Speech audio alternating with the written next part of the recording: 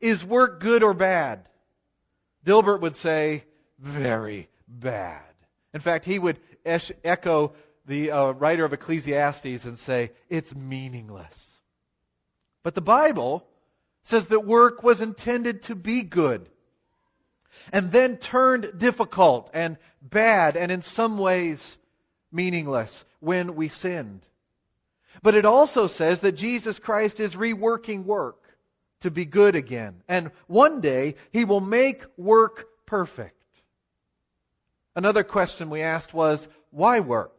Why do we do that? Why get out of bed in the morning? Was it like the seven dwarves, I-O, off to work I go?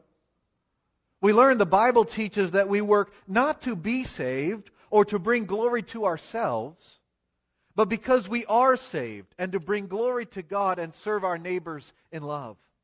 That's big, isn't it? That kind of work, no matter what the job, will bring meaning to your life. Dilbert is missing that. And after these opening messages in this series, we started to get even more practical. Pastor Kirk Albrecht talked about our witnessing at work and our witnessing through our work.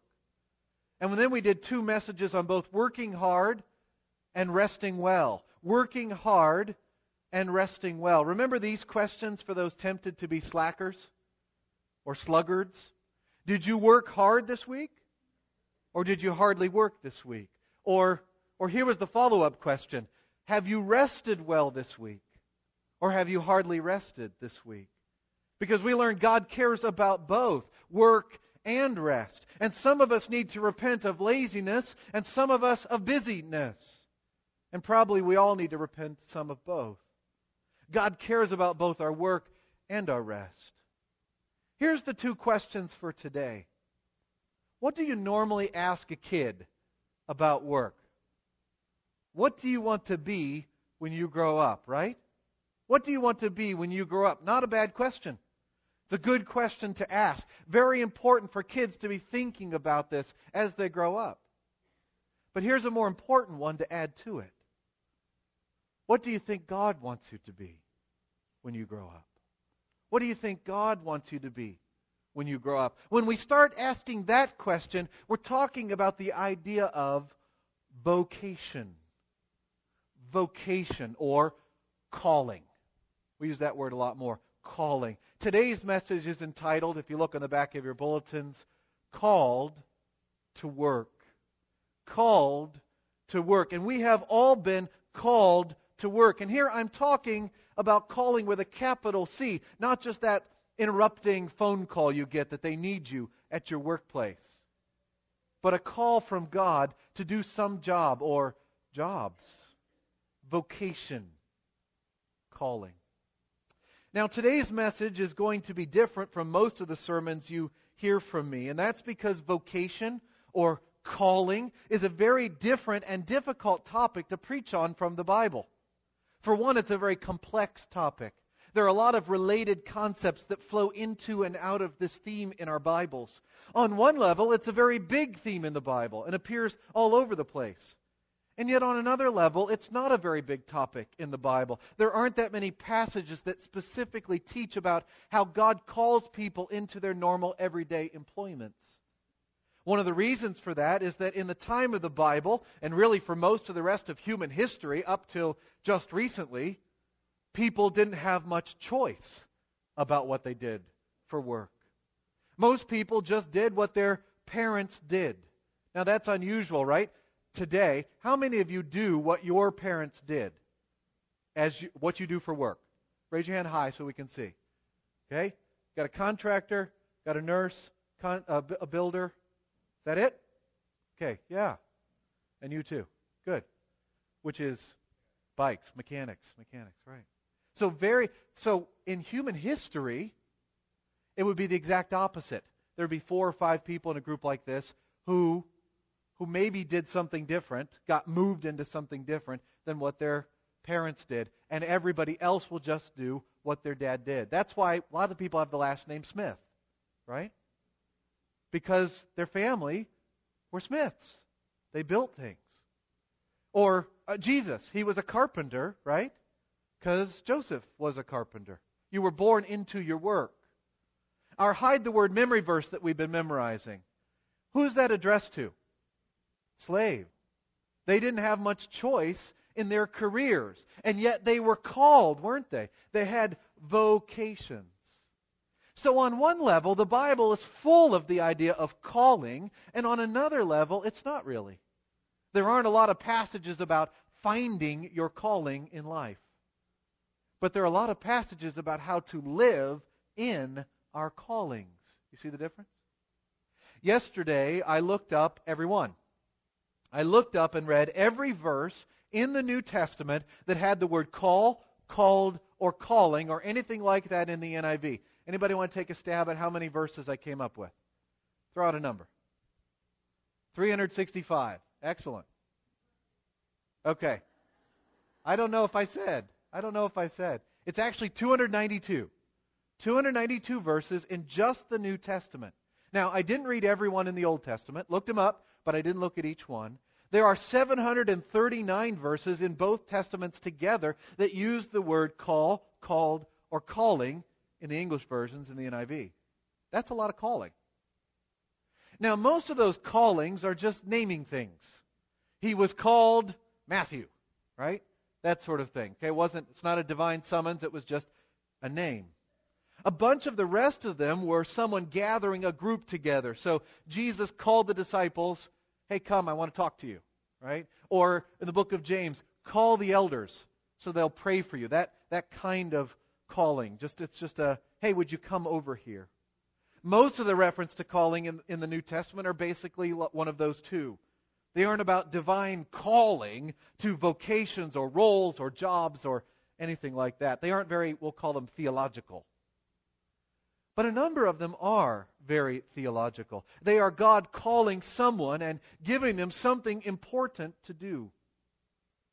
But most of those callings, it might surprise you to hear, are still not what we might call a job, but rather being called to a relationship. And that's the case in our key verse to start with this morning, Ephesians chapter 4. Do you have it in front of you?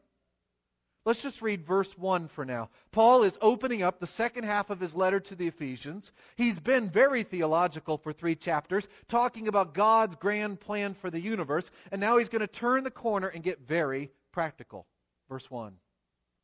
As a prisoner for the Lord, then, I urge you to live a life worthy of the calling you have received. Would you pray with me? Father, thank you for your call.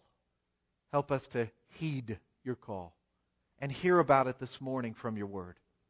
Thank you for the songs we've sung. They're good Reformation Sunday songs to sing about in Christ alone.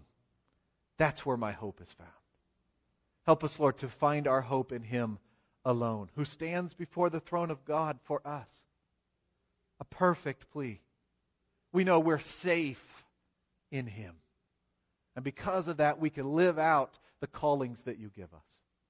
And I pray this in the name of Jesus. Amen. The old King James Version translates Ephesians 4:1 this: I beseech you that ye walk worthy of the vocation wherewith ye are called. The New American Standard Bible brings out the extra callingness in the Greek. You miss that there's an extra calling when you read the NIV. It says, I entreat you to walk in a manner worthy of the calling with which you have been called. You hear that? Calling, called? There are actually 2 calling words there in the verse. And the Greek word sounds like our English word. Kaleo is the Greek word. It just sounds like call. As a prisoner for the Lord, then, I urge you to live a life worthy of the calling you have received. What is that calling? It's salvation. It's a relationship with God through Jesus Christ, isn't it? Here's main point number 1 this morning. 2 main points. Called to Him. Called to Him. In the Bible, the primary call of God on each believer is a call to a life-changing relationship with Jesus Christ. Remember when we did the Family Bible Week, all based on the call? And we had phone calls all the time up here at the pulpit? In the Bible, the primary call of God on each believer is a call to a life-changing relationship with Jesus Christ. So in that sense, our whole church is about the call. It's a call to salvation and a call to discipleship. Paul says, as a prisoner of the Lord, then, I urge you to live a life worthy of the calling you have received. Now, what does that look like? Look at verse 2. Be completely humble and gentle. Be patient, bearing with one another in love. Make every effort to keep the unity of the Spirit through the bond of peace. There is one body and one Spirit, just as you were called, same word, to one hope when you were called, same word, one Lord, one faith, one baptism, one God and Father of all, who is over all and through all and in all. So what was this call? It was a call to hope. Verse 4. It was a call to salvation. It was a call to a relationship with God through Jesus Christ. The primary call on every believer is a call to a life-changing relationship with Jesus Christ. This call is a summons. It's a come. Did you ever call for somebody to come? Hey, you, come. And it's also in an invitation kind of call. Come to Christ. Trust in Christ. Love Him. Know Him. Follow Him. Become like Him.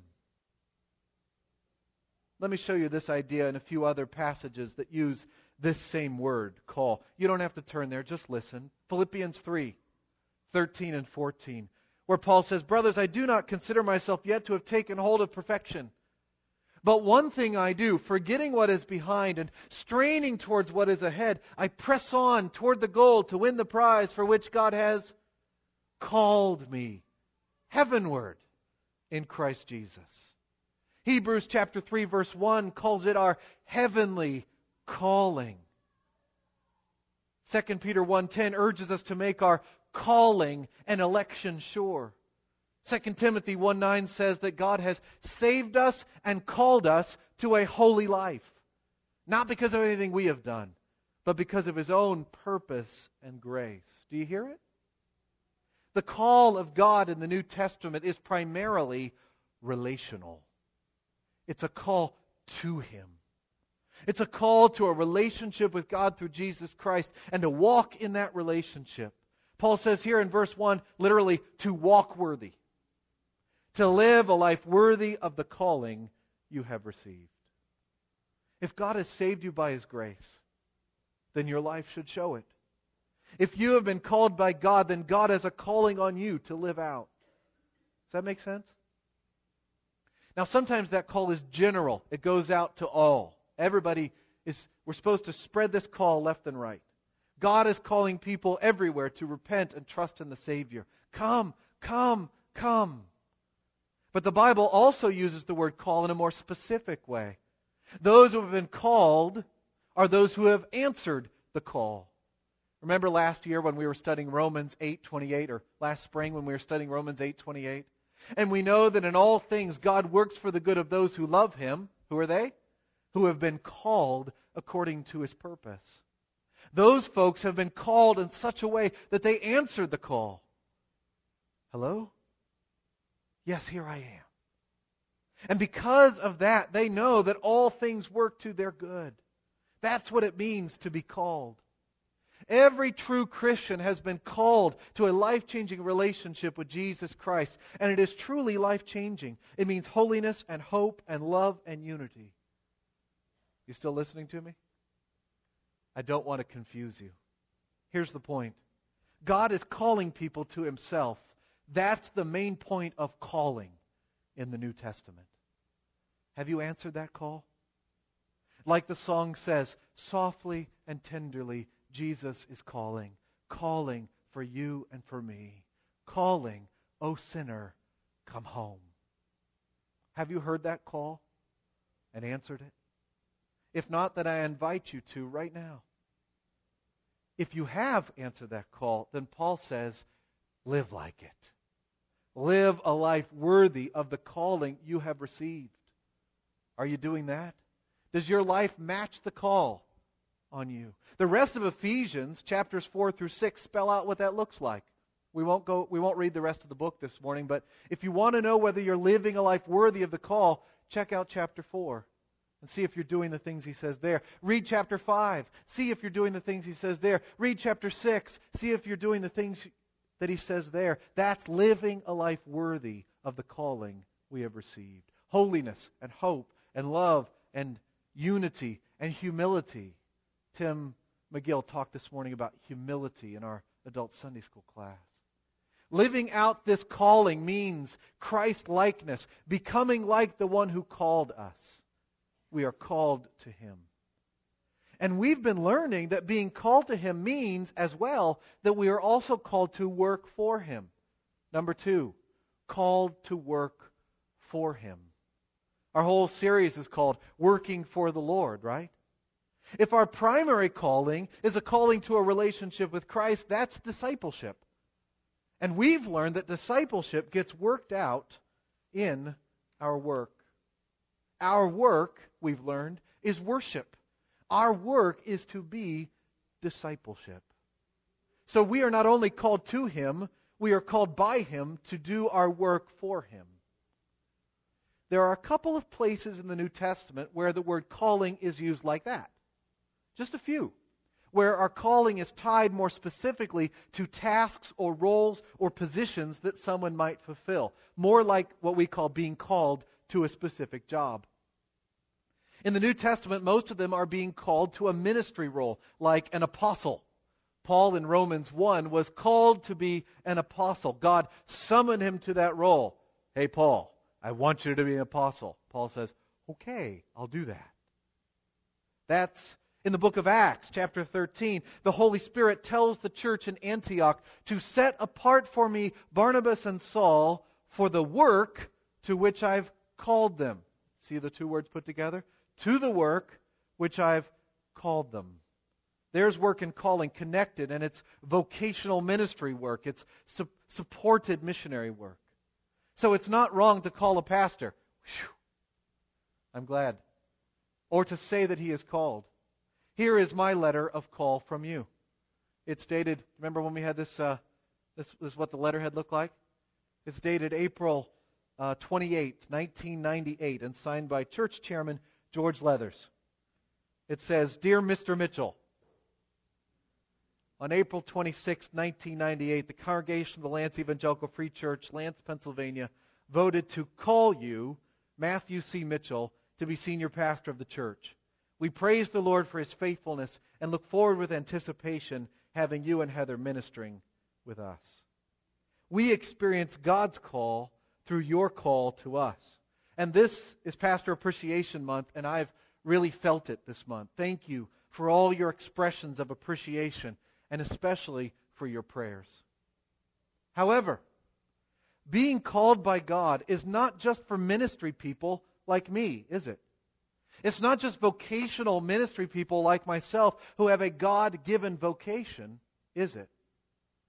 The other key place in the New Testament that connects up our work or roles or positions in life with this language of calling is 1 Corinthians chapter 7. Now, 1 Corinthians chapter 7 is one of the hardest passages in the whole Bible to interpret and to untangle. I preached a sermon once on it one Christmas, and my eyes went cross-eyed just studying. It's got great stuff in it, but it's hard to access. A lot of 1 Corinthians 7 is about whether or not someone should get married or not, whether they're called to that. But also about whether or not they should try to change other things in their life, like being a slave or not. And in 1 Corinthians 7:17, Paul uses this language of calling, which we've just learned is mostly about a relationship with God, also, and the language of assigning, which Paul also uses of spiritual gifts and ministry positions, to talk about the more regular, everyday callings of life. Here's what he says, 1 Corinthians 7:17. Nevertheless, each one should retain the place in life that the Lord assigned to him and to which God has called him. This is the rule I lay down in all the churches. Now again, there's a lot of details here, but I think this is helpful to see. Tim Keller, who wrote this book, excellent book called Every Good Endeavor, Connecting Your Work to God's Work, says this about this passage. In 1 Corinthians chapter 7, Paul counsels readers that when they become Christians, it is unnecessary to change what they're currently doing in life, their marital state, job, or social station, in order to live their lives before God in a way that pleases Him. Here Paul uses two religiously freighted words to describe ordinary work. Elsewhere, Paul has spoken of God calling people into a saving relationship with Him and assigning them spiritual gifts to do ministry and build up the Christian community. Paul uses these same two words here when he says that every Christian should remain in the work God has assigned to him and to which God called him. Yet Paul is not referring in this case to church ministries, but to common social and economic tasks, secular jobs, we might say, and naming them God's callings and assignments. Now that's really important, okay? I know I've got some of you lost because of these long quotes, but bear with me.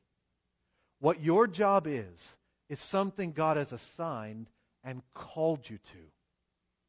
I'm not the only one here with a calling. Sometimes somebody says, well, you have a calling, okay? Yeah, I do. And so do you. In fact, my calling is not very different from any of yours. We are all called to work for Him. In fact, we all have multiple callings to work for Him. Not just one calling. Sometimes we think there's only this one calling. That calling is singular. What is your calling? But the idea of calling is bigger than that. We all have multiple callings to fulfill. I recommend this little book. It's in our church library called God at Work, Your Christian Vocation in All of Life by Gene Veith. In this book, Veith says, our vocation is not one single occupation. As has been said, we have callings in different realms. The workplace, yes, but also the family, the society, and the church. Someone who is retired may no longer be in the workplace, but he may still pursue his callings as a grandfather, a concerned citizen, and perhaps as an elder in his church. Some people find their callings in spheres other than the workplace. A woman who refuses a job so she can devote herself to her children. The independently wealthy man who does not need to work, so he devotes himself as a citizen to philanthropy. The elderly shut-in who devotes her energy as a Christian to prayer. He goes on to say, furthermore, a person may hold multiple vocations within each type of vocation. In the family, a woman may have a calling to be a wife, which is a task in itself, but she may also have a calling to be a mother, a vocation that involves different tasks in a different kind of relationship. In the workplace, a mid-level executive or a shop foreman might be a master to those he's supervising. At the very same time, he may be a servant to his supervisor. Both of these relationships entail different duties and kinds of service. Even the CEO of the company, the top boss, the master of all his employees, very likely is also a servant to the board of directors or the stockholders. Veith goes on to say, another aspect of our multiple vocations is that callings change. Catch that? Callings change. A young man working his way through college may get a job in a fast food restaurant. For the time being, that's his vocation. And he is to love and serve his customers and his shift manager by flipping hamburgers. If he's fortunate enough to be going to college, he also has the vocation of being a student, which has specific obligations of its own. Study. This is what I've been talking about with second graders. You have a vocation. Study. Eventually, he may get that computer degree and he may go into his life work. That will be his vocation then. And if his .com company goes bankrupt and he goes from vast wealth back to flipping burgers, he has a new vocation.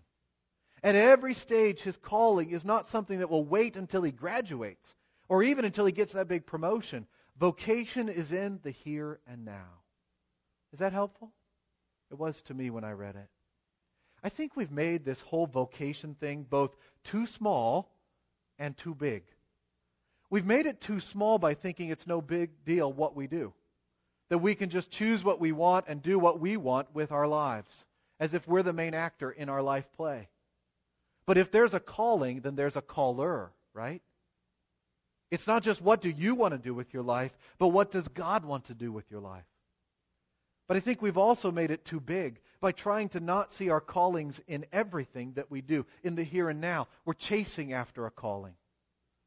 Today is Reformation Sunday, when the Protestant church celebrates the rediscovery of the gospel in the days of Martin Luther and the Protestant Reformation. Thank you, Amy Jo, for playing A Mighty Fortress is Our God.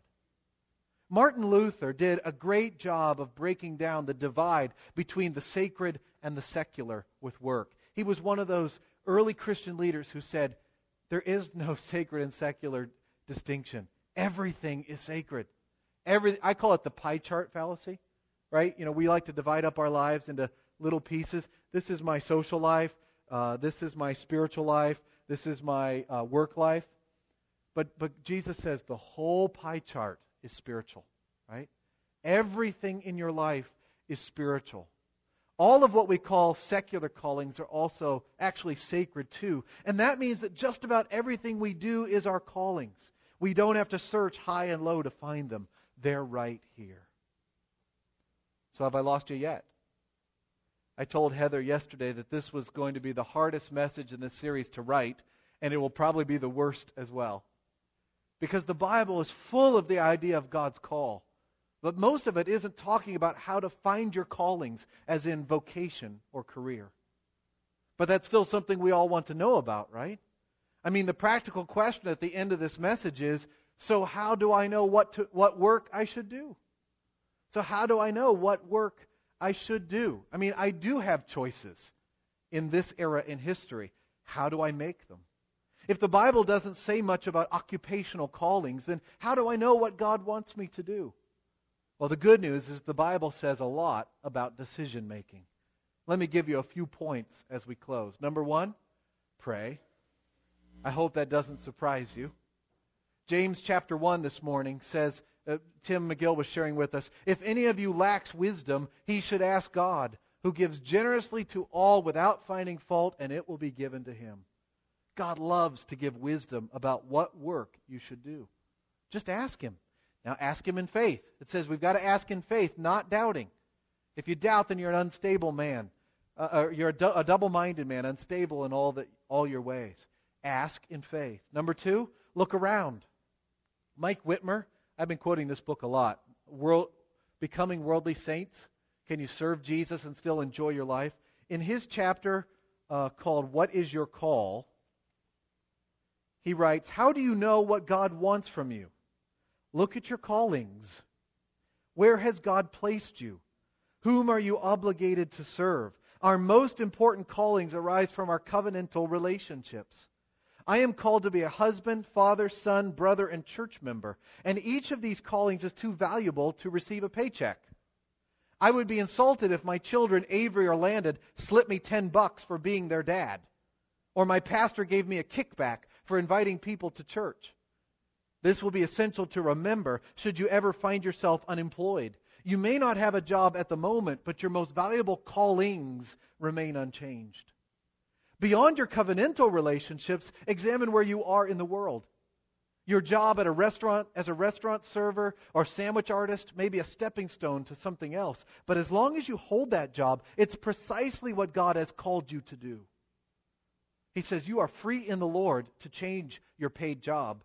And when you do, that new job becomes your new calling. The place where you can serve God by serving neighbor and contributing to culture. You can change callings because the pay is better. But the best moves tend to follow Frederick Buechner's advice. The place God calls you to is the place where your deep gladness and the world's deep hunger meet. What do you enjoy doing and what does the world need? It's your call. And that one hits on number 3. Look at yourself. What do you love? What are you good at? How has God wired you? What are your experiences? What are your gifts? How have your experiences shaped you? If you're in this process of kind of trying to explore your callings, I recommend Ravi Zacharias' book, The Grand Weaver. The subtitle is How God Shapes Us Through the Events of Our Lives. And chapter 3 is about calling. It's called Your Calling Matters.